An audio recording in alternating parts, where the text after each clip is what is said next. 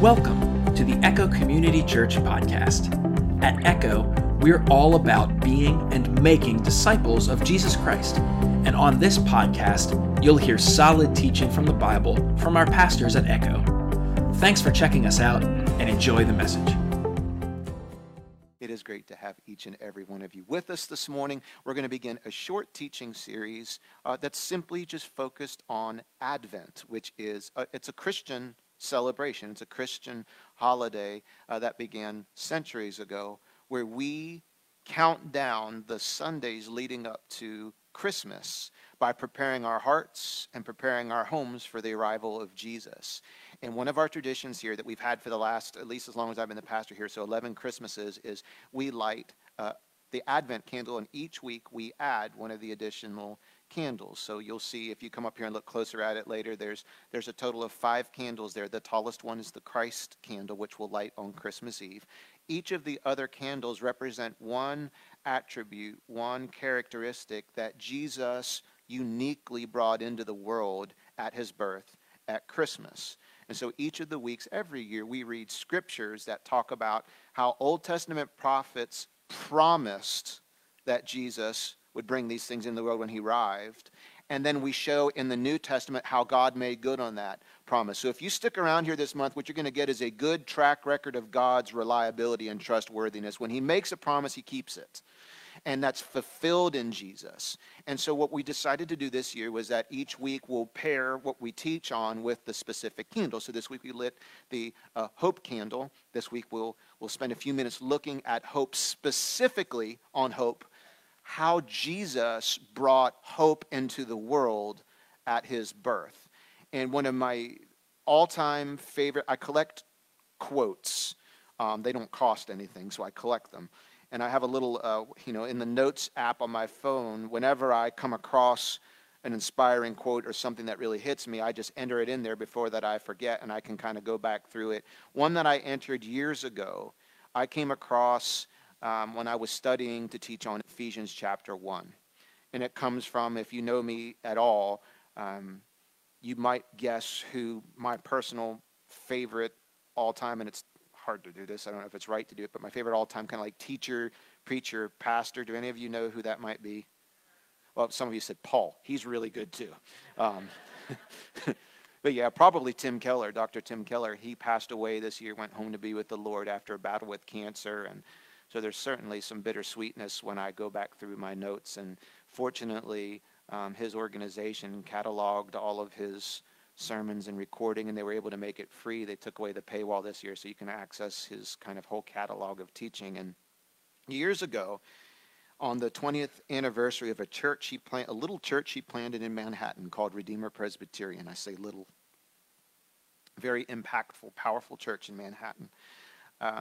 He preached from Ephesians 1 on the topic of hope. I will not be preaching from Ephesians 1 this morning, but he offered a 2-sentence statement that made it into my all-time favorite quotes. And I want to share it with you this morning, because what it does is it tells you why you should be really interested in this sermon today. Okay? Here's what he says. And he says it so much more smartly than I would ever come up with. So let me just give the credit to him. Quote, "Humans are unavoidably and irreducibly hope-dependent creatures. What we believe about our future completely controls how we feel about the present." Let me read that to you one more time. Humans are unavoidably and irreducibly hope-dependent creatures. Let that sink in. What he's saying is that we are oxygen-dependent creatures. We are hope-dependent creatures. You take hope away from us, our existence diminishes drastically in its quality. Now, why does he say we're hope-dependent creatures? Here's his proof.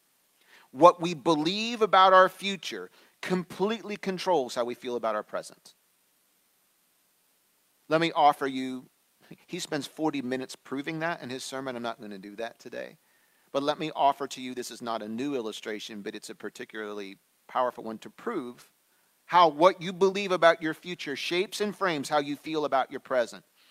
Imagine that we took person A and person B, and they both got the same exact job. Let's pick a Baltimore institution. They get the same exact job working at McCormick.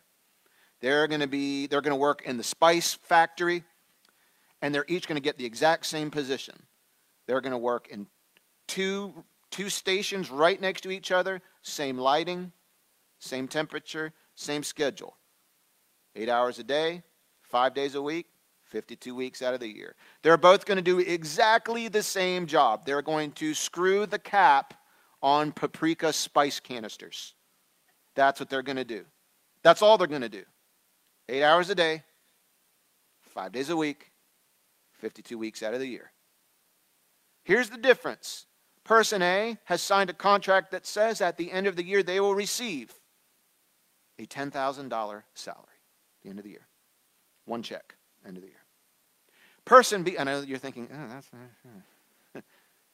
Person B, same exact job, difference. They signed a contract, they will receive $1 billion at the end of the year. Same job, but maybe not. Now just imagine about 12 weeks in, they're sitting at lunch in the break room. Person A, their face looks a little different than person B. Person A says to person B, this job, it's terrible. It is boring and dull, smells like paprika. It's tedious, it's not challenging. I don't get paid till the end of the year. It's not going to be enough for my bills. I'm thinking about quitting. This is just awful. And person B just kind of looks up from their cup of noodles and says, really? I kind of like this job. Lighting's fine, climate's fine, it's only 8 hours a day. I kind of like my job. In fact, I think it's great. I would never quit this job. Why the difference? What they believe about their future.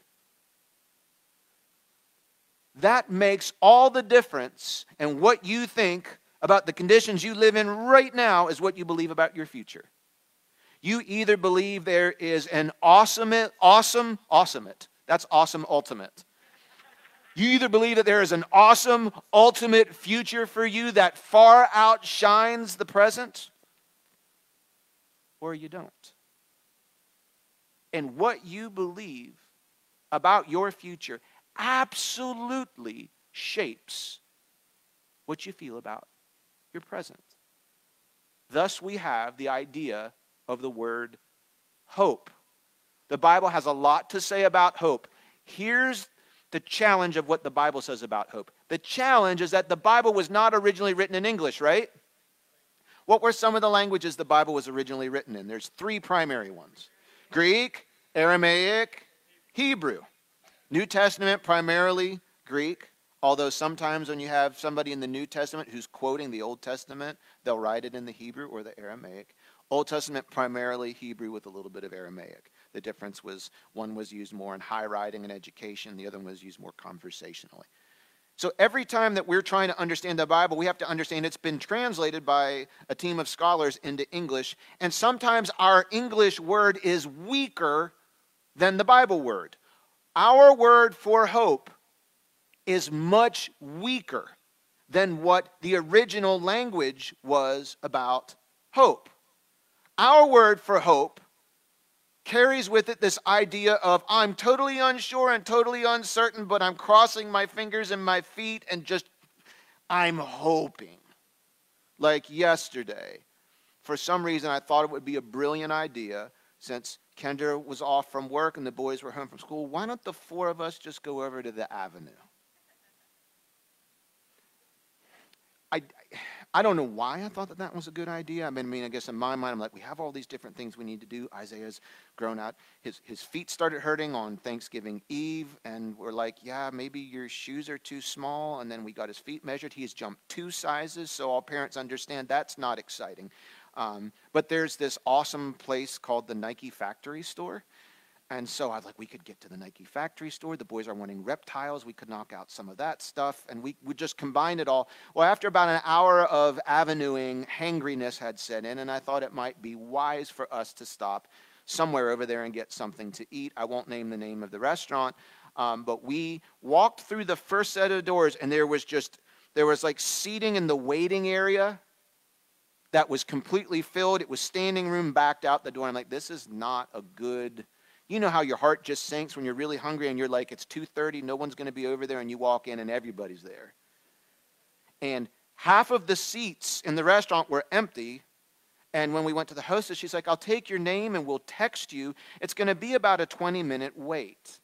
And, for me, I'm just like, well, this is just kind of how it happens. It's that time of the year. We'll just wait. We'll just wait long enough, and we'll eventually get a seat. Half their wait staff was sick that day, and so this, that, the other. My 6-year-old didn't have as optimistic of an outlook. He's very literal. She said 20 minutes. And you know what that means? 20 minutes. The 21st minute comes. We had seen no one get seated during that 20 minutes. We'd seen many people get up and leave. Their tables remained uncleaned and unbussed. I was all right with the whole situation. I'm just like, we're just going to sit here. I'm doing the math in my head. Till we get out of here and leave and get in a car and go somewhere, we're going to be no farther ahead. We'll just hang out. They'll eventually feed us. It's going to happen. I've seen this song before. I've seen the movie before. The 6-year-old not saying, Dad, they have lied to us. He used the word betrayed. They have betrayed us. Like, wow, that's awfully strong for 6. I guess we're just going to starve here. And I was like, buddy, that's not going to be the case. They're going to feed us. Are you sure? And I'm like, uh-oh, because he's very literal. I'm like, yeah, I hope so. They're going to take care of us. I said, what about you? He goes, well, I guess I hope so. That's our idea of hope. Hope is there's no chance. I am uncertain. I'm unsure. But I guess the politically nice thing to say, I'll just cross my fingers and hope my number gets drawn. It's the nicer way of giving up. I hope. I have no strategy, I have no plan, I have no reason, I have no logic, I have no confidence. But I guess I just won't delete it just yet. I'll hope. And it means uncertain, not confident, unsure. That is the opposite of the biblical definition of hope. Total opposite. I just want you to know, the Bible is not calling you into irrational, unfounded, finger-crossing uncertainty. The Bible never defines hope that way. In fact, probably the most famous verse on hope, Hebrews 11:1, says that faith is the being confident in what we hope for and being certain of what we don't see. The Bible's definition of hope carries with it 2 words, confidence and certainty. That's the type of hope that the original language carries to us. And when the Bible speaks of having hope in God, hope in Christ, hope of His promises, hopes of a better ultimate future, it's not calling you to uncertain, cross your fingers, hedging your bets, hoping your number gets called. It is calling you to a life of certainty you just haven't seen yet. The same type of certainty that you can say, the reason I'm not uptight about this movie that I'm watching, I've seen it 7 times.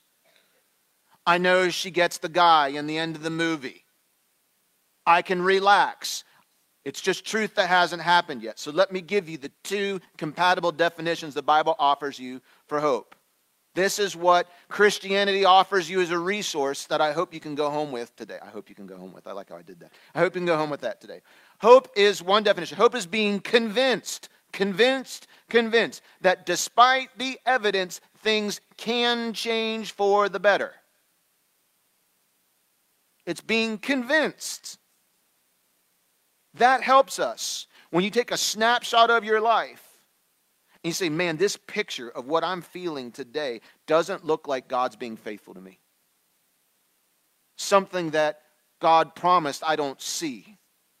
Something that He didn't promise I'm experiencing. I'm looking at this snapshot, and if we've learned anything, snapshots are not the best way to see God's character. God's character is better seen in large pictures over time, because when you reduce it down, there's lots of pictures in the Bible where if you just took that picture, it doesn't tell the complete story of who God is and what he's doing. You have to fit it into the bigger picture, and then you say, I do see his goodness. I do see his mercy. I do see his plan in that. So one of the things the Bible gives us is when you're looking around at your life and you say, right now, I don't see the evidence of God making good on his promises, hope says, but I'm convinced that this small picture is not the end of the movie. I'm convinced that despite the evidence, God is still working and things still can change for the better. I like the second definition even better. The first one's no less true, but I like this one even better. In the Bible, and especially in this story, hope is represented this way: truth that hasn't happened yet. Truth, not a wish, not a whim, not a lottery ticket. It's not just well-wishing. It's saying, I know and I'm confident. I haven't seen it, but I am confident that it will happen. Hope looks forward to what you know is going to happen. Listen, isn't Christianity at its very... I'm sorry, baby May's sleeping. Isn't Christianity at its very core, doesn't it require some hope from you? How many of you have seen heaven?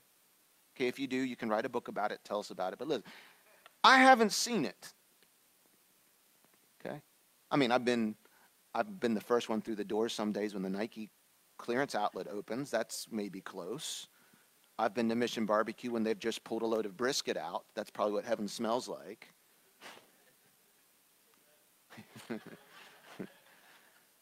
I've not seen it. But I am basing how I feel right now on my confidence that because God's promised me about it, that he'll make good on it. And that it's waiting for me. It is truth. That just I haven't seen it yet. We hope that this is true. I wasn't there when any of it happened. I didn't, and that's well, you can't prove anything in the Bible because you can't observe it. Well, you can't prove anything that happened from that same era. You can't prove any of history that way then. You have to, everything else you accept about history and Shakespeare and Darwin and anybody else who lived before we had all these other ways of recording it, you're trusting it the same way. We're hoping this is all true and it really came from God and it is 100% authoritative in our life. We hope. Christianity requires hope, but it's not just a wish. I just kind of hope. I'm hedging my bets. The hope the Bible talks about is an undiminished, irrepressible confidence that it's true, and it talks about truth that hasn't happened yet. Well, how can I grow in that? You look at the track record of the person making the promises. And if you're going to hope for something, you're going to have to put your hope in someone. That's what hope requires. It requires a someone, and it requires a something. Someone, because if I asked you right now, what's one thing you hope for? Now, don't call it out to me, but just think about it. What's one thing you hope for? What's one thing you don't have right now that you hope at some point to have? Something you don't own, something you don't see, something you haven't experienced, that you hope at some point to have, to see, to experience. There's a range of answers. Some of us, it's in dollars and cents. I hope for my salary to increase. I hope to have no debt. I hope to have the house paid off. I hope to be able to retire someday. I hope to have a bigger house, a smaller house, a newer car, more wardrobe. I hope. Some of us hope for something different with your job, a different job, a more fulfilling job, a more satisfying job, more education, more power. I hope to have better relationships with my children, my parents, my siblings. I hope to see this part of the world. I hope to have this experience. I hope to be 30 pounds heavier or lighter. I hope for children. I hope for marriage. Hope. What do you hope for? The better question I could ask you is, once you've got that thing in your mind, here's the better question. If you had that right now, what do you expect that would deliver to you and how you feel about yourself in your life? If you had that. If you had that money, if that debt was gone, if you had that health, that beauty, that relationship, that person, that individual, that job. Here's what I think it would deliver you at minimum. You're hoping it would give you. A certain kind of peace you don't have now, and a certain kind of joy you don't have now. Less anxiety, more freedom, less stress, more options, ease, and a certain sense of joy and fulfillment you don't have right now. Now, the second thing I just described, that's what God is offering to you today. But he's willing to bypass you getting that thing. In other words, what God wants to provide for each and every one of us, if we could sit you down and get out the huge binder of your benefits plan of being a Christian and walk through it and say, here's open eternal enrollment. Now that you're saved, here's everything you get. Within that is something called durable, lasting hope, peace, joy, purpose, and identity. And you can have it now, guess what? Whether or not you ever get the thing you're hoping for.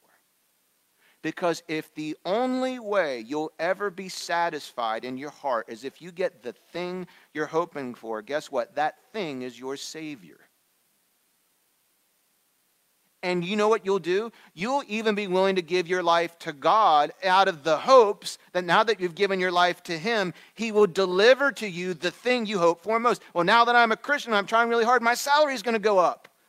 My conflict's going to go down. Everybody's going to love me. I'm going to be more popular. I'm going to have more ease, no trouble. Friend, that's not part of the benefits package. But here's the part of the benefits package. You get hope that lasts. You get joy that lasts. That new car you're hoping for, it will give you joy for a little while. You'll drive that thing home. You'll put it on social media. You will thank God. You'll be, how are you? Blessed and highly favored. God's been good. I'm sorry, baby May. Blessed and highly favored. Oh, you'll be so thankful. You'll want everybody to smell your car, look at your car, see your car. 13 years from now, you will not talk about the car the same way. Well, I'm just hanging on. Can't really afford a new car right now. But this old piece of junk, please pray for me. The Lord has cursed me with this thing. Why am I saying that? Because that's how it goes. God, just please give us children, and then He does. And then they're like, dear Lord in heaven, I know I asked for this, but not all of this. What do I mean by that? Every joy you experience now here on earth, it diminishes. Or it's not static. It ups and downs. It's slipping through our fingers. That doesn't mean that it's bad or that it's evil. It just means what God offers in terms of the hope is that it is durable. It's not tied to circumstances. You can trust Him and you can hope in His promises. So let's look very briefly at how what we just said about hope intersects Jesus' birth. Because in Jesus' birth, and especially in this little tiny story that's buried in only one of the four Gospels of a very nondescript man that we only know about one paragraph worth of his life story, buried within that is a wealth of information and inspiration about God, about hope, about promises, and about us. In this story, you see a gigantic group of dozens of God's promises over 3,500 years that He made generally to the whole world. We see them fulfilled. And in the same story, we see one specific promise God made to one specific person that He hasn't made to the whole world. We see that promise fulfilled. And at the intersection of that one person receives the fulfilled promise of God, and he holds in his hand hope. And he says, now I can live in peace and die in peace. And that's what I want you to walk out of here with today. I want you to walk out of here with a durable peace that's not connected to your salary, your health, your wealth, your beauty, your car, whether you get seated at restaurants. They had a good deal going on. The service was great. Just took a minute to get seated. But it's disconnected from all of those things. It is durable Because as Christians, when we think about our future, I want to make sure I inject this today in the few minutes I have left. What I'm talking about this morning, make no mistake, when I talk about your future, I am talking about your ultimate future, not your immediate future. Don't get it twisted. Because you could walk out of here, I hope in God, I'm going to rest in Him, He makes good in all His promises, and then what you'll start doing is assuming God makes you some promises He hasn't made you, they're not in the welcome kit. I'm giving my life to God. I'm going to try harder now. I'm going to give more, serve more, stress less. And then God is going to make my salary go up and my kids come home and my relationships be better and the mortgage is going to get paid off real quick and this and that and the other. God didn't promise all that stuff. And what's going to happen is you're going to put on God some promises He didn't make. You're going to cast some unrealistic expectations on God. And your immature faith is going to get crushed. I have no hope. Why? Because God's not making good on His promises. Well, you either need to wait or you need to say, well, what promise do you think He's not being good on, and see if that's a promise He actually made? Or is that one you're projecting on to God? We see all this in the story of a man named Simeon. Have you heard of Simeon and Anna? A couple of you have. You should read through this story. It's a good one. There's a lot in here and we can't touch all of it. Let's just touch a tiny bit of it and then ask 2 questions. Here's the story. Luke chapter 2, verse 25. At that time there was a man in Jerusalem named Simeon. Here's all we know about him. Here's the couple facts. He was righteous, 1. Devout, 2. And was eagerly awaiting for the Messiah to come and rescue Israel, 3. Here's a 4th fact, and I hope those of you that know the Bible a little bit more, I just want your ears to perk up here, because this is very unusual for this time in history. The Holy Spirit was upon him. Some of you know why that's unusual. I won't spend a lot of time this morning, but the Holy Spirit had not yet been handed the baton from Jesus to be like the main representative of God on the earth just yet. The Holy Spirit wasn't in people yet, but yet you have a few times in the Old Testament and the New Testament where it says the Holy Spirit was upon people.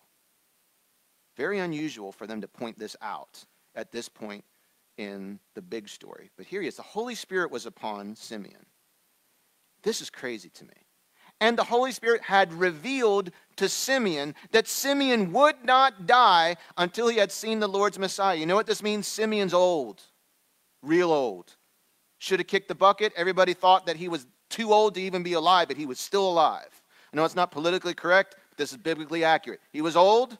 He knew he was old. The people knew he was old. God knew he was old. God knew he was ready to die, expecting to die, but God said, Simeon, don't worry, you're not going to die yet. So Simeon did not worry and knew he wasn't going to die. Even when people said, Simeon, man, you are getting old. When are you going to die? Not yet. Why? The Lord told me. That guy's crazy, man. God doesn't talk to people like that. Jews didn't believe in all that mess. Verse 27.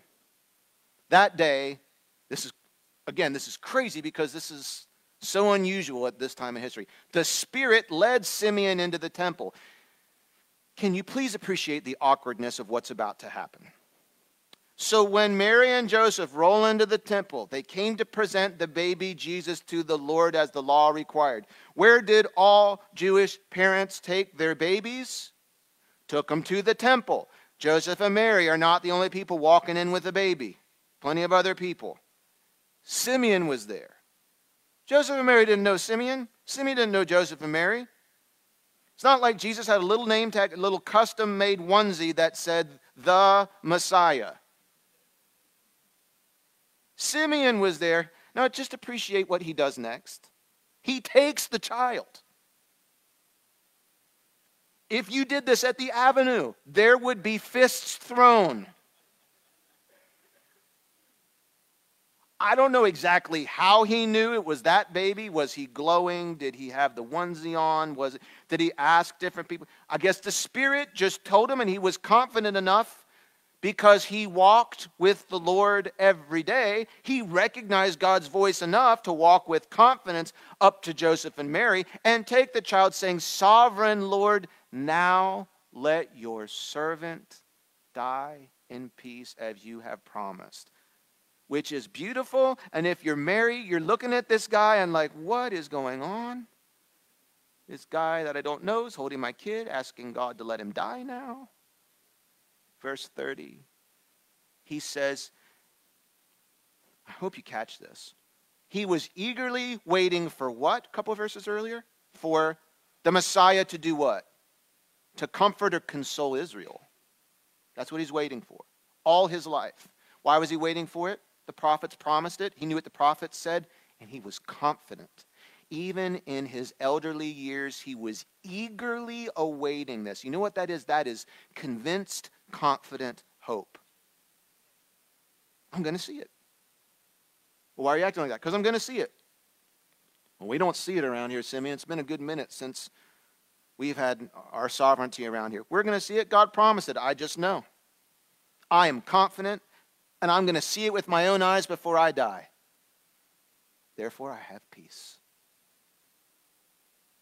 But now he says, he doesn't say, I've seen your consolation. He says, I have seen your salvation. He says something more groundbreaking than that, which you have prepared for all people. This is not what he was waiting for. He wasn't waiting for salvation of all people. He was waiting for Israel to be consoled and comforted from what happened in 63 BC, which we'll talk about in a minute, when he was a little boy. He holds Jesus, and the Holy Spirit opens his eyes to see, oh, there's something so much bigger here.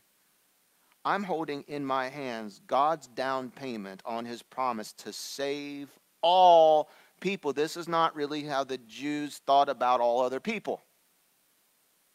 He is a light to reveal God to the nations, and he's the glory of your people Israel. Now the song continues on. I won't teach on the rest of the song today, but I will read it to you briefly because I have just a few minutes here. Jesus' parents were amazed. Then Simeon blessed Joseph and Mary and said to Mary, the baby's mother, he's just met them. He's holding their beautiful little infant. He's ready to die in peace, and the baby will save the world. Here's what he says to Mary next. Just sit in the awkwardness of this for a moment. The child is destined to cause many in Israel to fall, and many others to rise. He's been sent as a sign from God, but Mary, I want you to know, many will oppose him. As a result, the deepest thoughts of many hearts will be revealed, and a sword will pierce your very soul. I'm going to go die now. He says to Mary, what a cute little baby, a sword's going to pierce your soul. Was he right, though? Yeah. So what do we do with this? Here's the big idea. Christmas offers us someone to place our hope in. Christmas offers you something to hope for. Here's what I want you to remember. That thing you're hoping for, or those things, if you drill deep enough into your own thought process, there's a someone you'll get to if you drill down deep enough.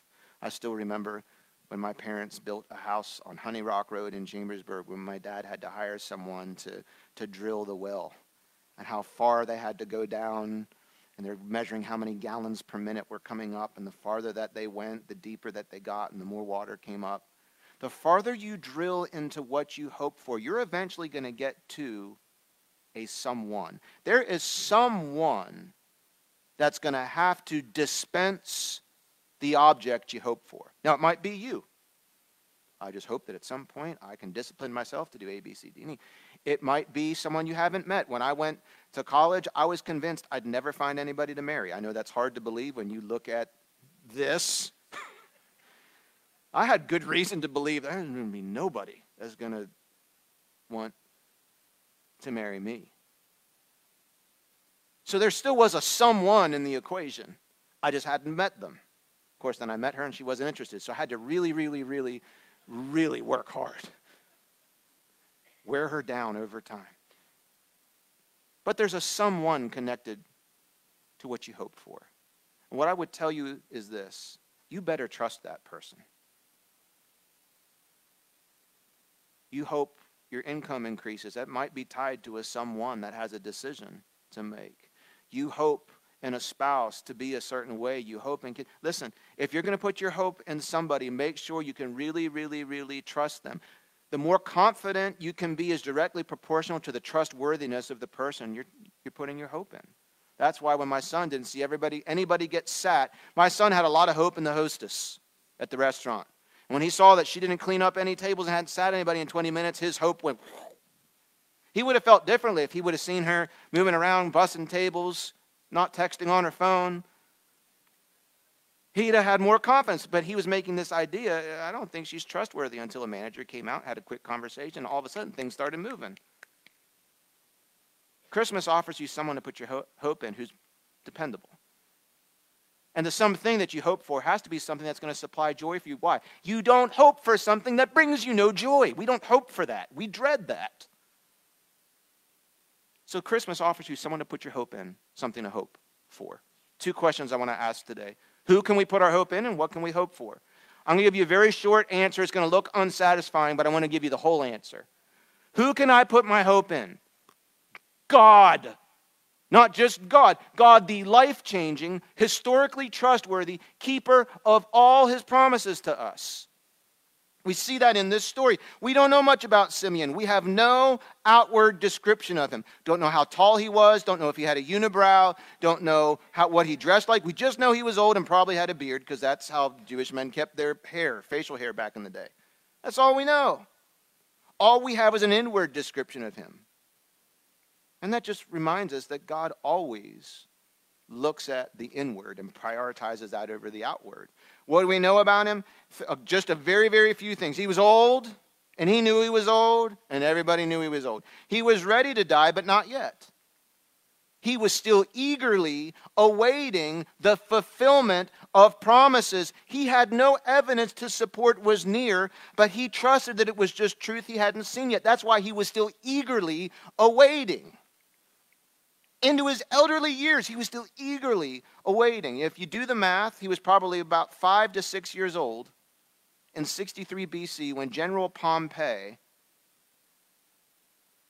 captured Jerusalem, raided the temple, put it under Roman rule. He was probably a little boy and remembered what it was like before and after that invasion. He had lived long enough to know that there wasn't a lot of evidence around him to suggest that Israel's rescue was imminent. But he had hope. He was confident. Even though there's no evidence around me necessarily to support it, I trust, because God promised us generally, but he promised me specifically. It says the Spirit led him to the temple that day. That day. Even though he had no evidence, okay, it's enough. Here's my question. Why, of all the Jews who were waiting for the Messiah, why does God pick this joker to get the inside scoop? He's not powerful. He's not well-dressed. We know nothing about his past or his resume. What attracts God to an individual to that degree? Well, all we know is that he was righteous, devout, and eagerly awaiting the return of the Messiah, and therefore the Holy Spirit was upon him. And I guess that's enough for me to tell you that if you want to know God's ways, all you need to do is live right before him and be devoted to him, and he'll talk to you. It's not a 30-part sermon. Wouldn't you like God to speak to you about your present and your future in as much detail, with as much confidence as he did to Simeon? Don't tell me you don't. You want to know that. We're obsessed about our future. Well, God just might not want to talk to me. God loves to talk to us about all kinds of things. What was it about Simeon? He lived right before the Lord. He was righteous. All that means is that he made sure his heart was clean. He made sure, I'm right with God and I'm right with others. That means he went to God the dentist regularly. Are you right with God? Do you live right with God? How often do you even think about that? Well, every Sunday just before you pray at the end, and I want to make sure I'm not going to, I do. Not enough. Well, I mean, enough and not. You're wasting a whole part of your week living outside of rightness with God. I don't mean unsaved. I mean staticky communication. Because why is God going to talk to you about this? Why is he going to talk to you about your future if you're not listening to him in the present? No point. Live right with the Lord. Take time daily to let God examine your heart. And if there's something not right, Allow God to make it right. Friends, this is not rocket science. This is how you hear clearly from God. You will not hear clearly from a spouse if you only make things right every once in a while. He lived right. He was also devout. You know what that means? He was devoted. Have you heard that word before? Devoted? It means loyal, but it means more than that. It means an intense, love-based loyalty. He was devoted to the Lord. He was devoted to him. What do we call sometimes that few minutes a day we're supposed to spend in Bible study and meditation and prayer? What do we call it? We call them our daily devotions or devotionals. Have you ever thought about the connection? Do you do it out of loving, intense loyalty, or out of just, begrudging, box checking to make sure I don't feel as bad as I would if I didn't do this? Well, Pastor, I don't really like to read the Word. It's boring and it's dull. Then you're doing it wrong. I'm not saying you're going to get a lightning bolt and Halley's Comet's going to show up every day. But here's what I know. Yeah, that's only once every how many years? If you missed it already, I don't know if it's going to be, you're going to have to pull a Simeon to be around until it comes again. That's your once in a lifetime Halley's Comet reference in one of my sermons. So just, mark that. You probably never hear it again. I don't do devotions to check off a box. I enjoy my time with the Lord. I enjoy it. He was devoted to the Lord, which means he spent time regularly with God. It was a priority to him. And he lived right with God. And you know what the result was? The Holy Spirit was upon him, and God spoke to him in ways. We don't know exactly how God spoke to him, but he did it through the Spirit in such a way that he was just confident that he heard from God. Well, Pastor, how do I hear from God better? Give me the 8 things. Nope. Walk with him and live right. How do you know the sound of your baby's cry over everybody else? You live with them. You walk with them. You hear them. The more repeatedly you hear something, you recognize somebody's voice. Simeon shows us that. God made a general promise to Israel and to the world. He made a promise to save Israel. We've talked about this ad nauseum. For them to be a nation, to have borders, to have a government, to be sovereign. He also made a promise, a bigger promise to the whole world, that he would buy us back, redeem us from sin's curse through the life, the death, and the resurrection of Jesus. He made a big general promise. And then he makes a specific promise to Simeon. You won't die until you see him with your own eyes. And here Simeon is, and in his hands, he holds God's promise to him and the world fulfilled.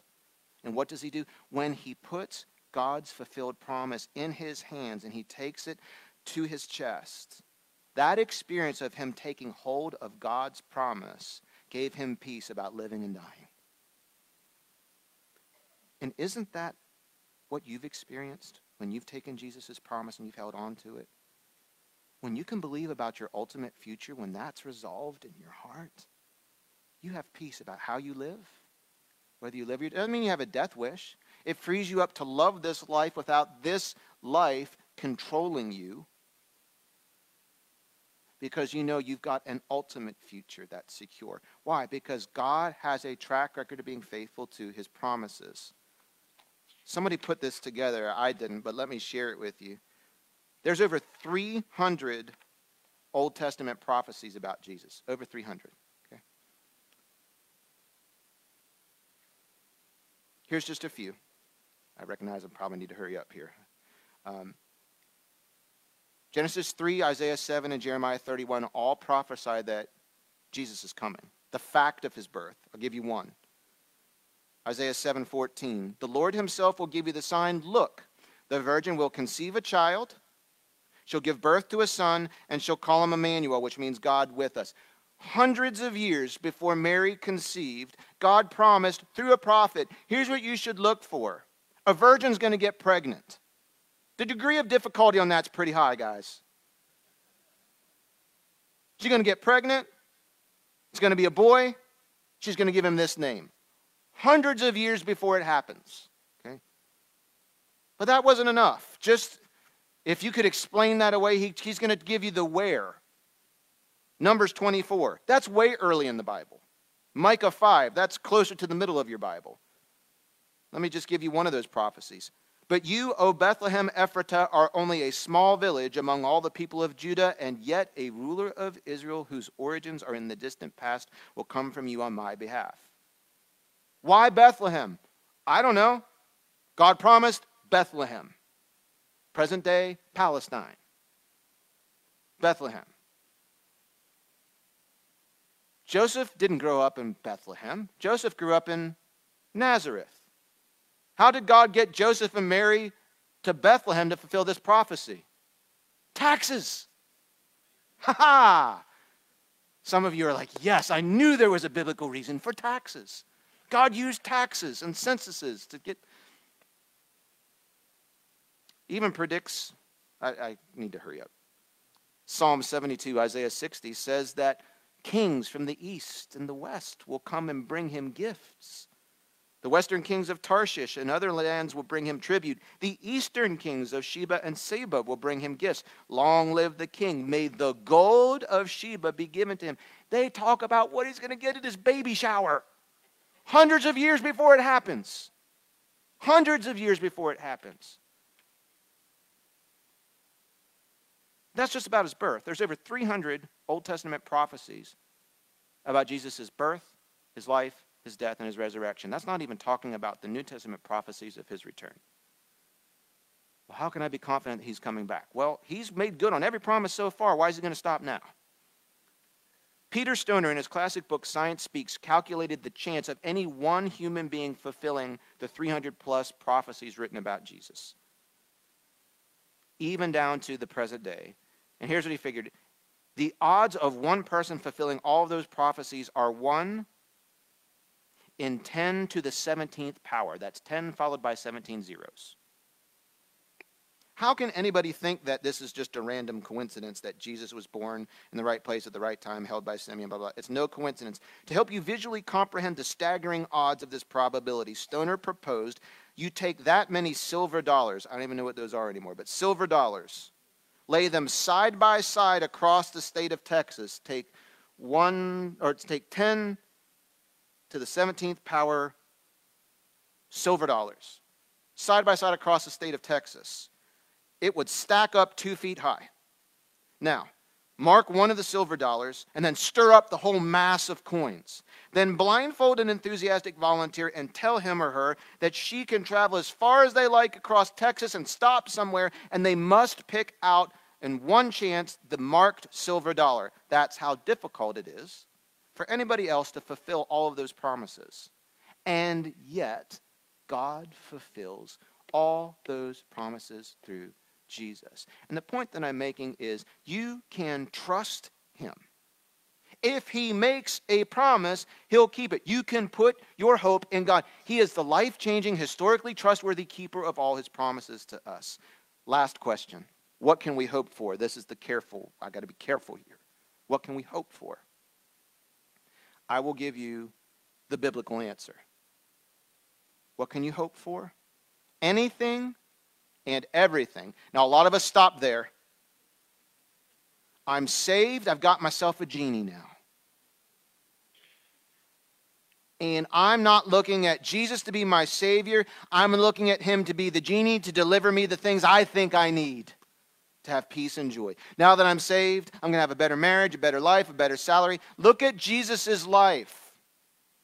No one has lived the life that Jesus has lived. And yet his life was not filled with tons of popularity, lots of wealth, warm fuzzies, people singing his praise. Well, sometimes they sang his praises, and then sometimes they killed him. What can we hope for? You can hope for everything that God has promised you, but be careful. Make sure you have a good idea of what he has promised us. He's promised us an ultimate future and an immediate future. It's all in the benefits package. I wish I could make it more exciting. First service, I described it as this gigantic 3-ring binder, and the only 2 people in the room who were excited were me and Ruth Ann. Some of you are like, oh, 3-ring binder. In the benefits package of Christianity, it is loaded with unconditional promises from God. But I want to be very careful. God doesn't promise us a life of no trouble. What does Jesus say? In John 14, in this life you will have trouble. Oh. However, don't worry, he says, I've overcome the world. Now you can grab that. Well, I'm going through trouble, but it's all right. It's temporary. I've got an ultimate future on the other side of this from the overcomer. Just a few other things. Bible doesn't promise that you won't deal with fear, weakness, insecurity. In fact, as you follow Jesus, you'll be confronted with that. You're going to still see weakness. There's times that you're going to feel fear and you're going to feel afraid. That is normal. That's how we are. But here's a couple things the Bible supplies to us as part of your benefits package. Deuteronomy 31, be strong and courageous. Do not be afraid or terrified because of them. For the Lord your God goes with you. He'll never leave you or forsake you. So live right so God can go with you. Live right. Be aware of him. He doesn't say you won't have trouble, just says he'll come along. He'll be with you. The only kind of trouble I want to get in is the kind of trouble that God can be in, God can be involved in. I don't want to be the guy climbing out on the end of the limb, get myself in whole kinds of trouble all the time, saying, God, come bail me out. He'll go with you. He won't forsake you. I'll skip that one. There's a whole bunch of them. If you get the study guide, you get a whole bunch of them. Bible doesn't say we'll never experience conflict, battles, and attacks. Exodus 14, the Lord will fight for you. You only need to stand still. We sang about it this morning. Bible doesn't say that no weapons will be formed against you. Bible says no weapon formed against you will prosper. That means the weapon will be formed, just won't prosper. Bible doesn't promise you won't ever be afraid. Jesus says this to his disciples when they were afraid. John 14, everybody leave on me this morning. We got you. Peace I leave with you, peace I give to you. I do not give to you as the world gives. Do not let your hearts be troubled and do not be afraid. Philippians 4:13 doesn't say you can do everything in your own strength, but it does say you can do all this through him who gives me strength. 1 Corinthians 10 doesn't say you'll never be tempted, but God says no temptation has seized you except what's common to all men. As God is faithful, every time you're tempted, he will provide a way out. Now, some of you read that verse, God won't put more on me than I can handle. That's not what the verse says. It says he won't allow you to be tempted to a degree that is irresistible for you. He will always give you a way out of the temptation. Adam and Eve had a way out. You and I have a way out. Those are the promises that he gives you. Well, where's the promises about if I follow Jesus, I'll get double for my trouble and triple? I don't know how it all rhymes. If I put $1 in the offering, I should get it. That's what the guy on TV said who wanted to buy a jet. I'm like, how about that joker writes a check himself? You've seen where some of them live? I have. I lived in Georgia. I drove past some of these jokers' houses. I'm like, seriously? That house is bigger than the town I live in. Has a helicopter pad. Where's that in the Bible? I don't know what Bible promises. You just got to be careful. Because sometimes we believe that I just ask anything in Jesus' name. So it's a formula. I just say, Lord, I name and I claim and I say and I spray and I grab and I blab $1 million a year salary. I claim it in the name of Jesus. Pada! That's Greek. And then when it doesn't happen, he's failed me. See, here's the problem. You're trying to use Jesus as an avenue for material gain. You'll try anything, even hard work. What Jesus offers you is contentment, to have more peace and more hope than you'd ever had if you had that other stuff, whether you have it or not. That's what you really need. In conclusion, it is safe to put your hope in God because he can be trusted to make good on his promises. Worship team, will you come? Let me pray for you. Good thing to think about in this moment is, what is it that you really hope for? I'm not suggesting that those things are bad. Please don't hear me say that. Well, Pastor, maybe I shouldn't hope to be debt-free. Maybe I should just, since I'm going to heaven, I should just borrow and spend it all and leave a massive debt to the Antichrist. That's not what I'm saying. Nor what the Bible teaches. I do worry sometimes. Some of y'all think I preach too long. I'm like, if I preach too short, my counseling sessions are going to go through the roof. No, listen, I'm not teaching a life of fiscal irresponsibility because you're going to be wealthy in heaven, so just live it up, let MasterCard and Visa and Amex, run wild. That's not what I'm talking about. I just don't want you to live thinking that those types of things will deliver to you the lasting joy and peace that only can be found in Jesus. You will be terribly disappointed.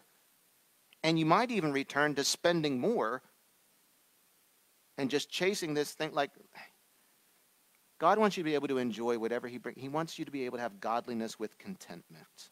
And the only way you get there is through Jesus. Simeon found it. What is it that you hope for today? Can I suggest to you that what you hope that thing to bring to you, it might. And it might be part of God's plan for you. But if it isn't, then are you doomed to live a life without that peace and joy? Of course not.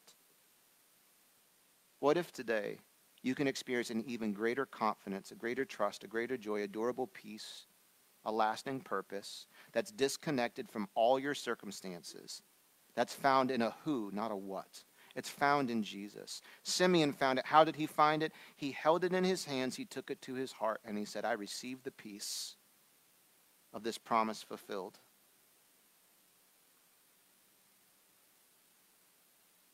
If you've never encountered, you've never held Jesus in your heart, today's your day. Today's your day.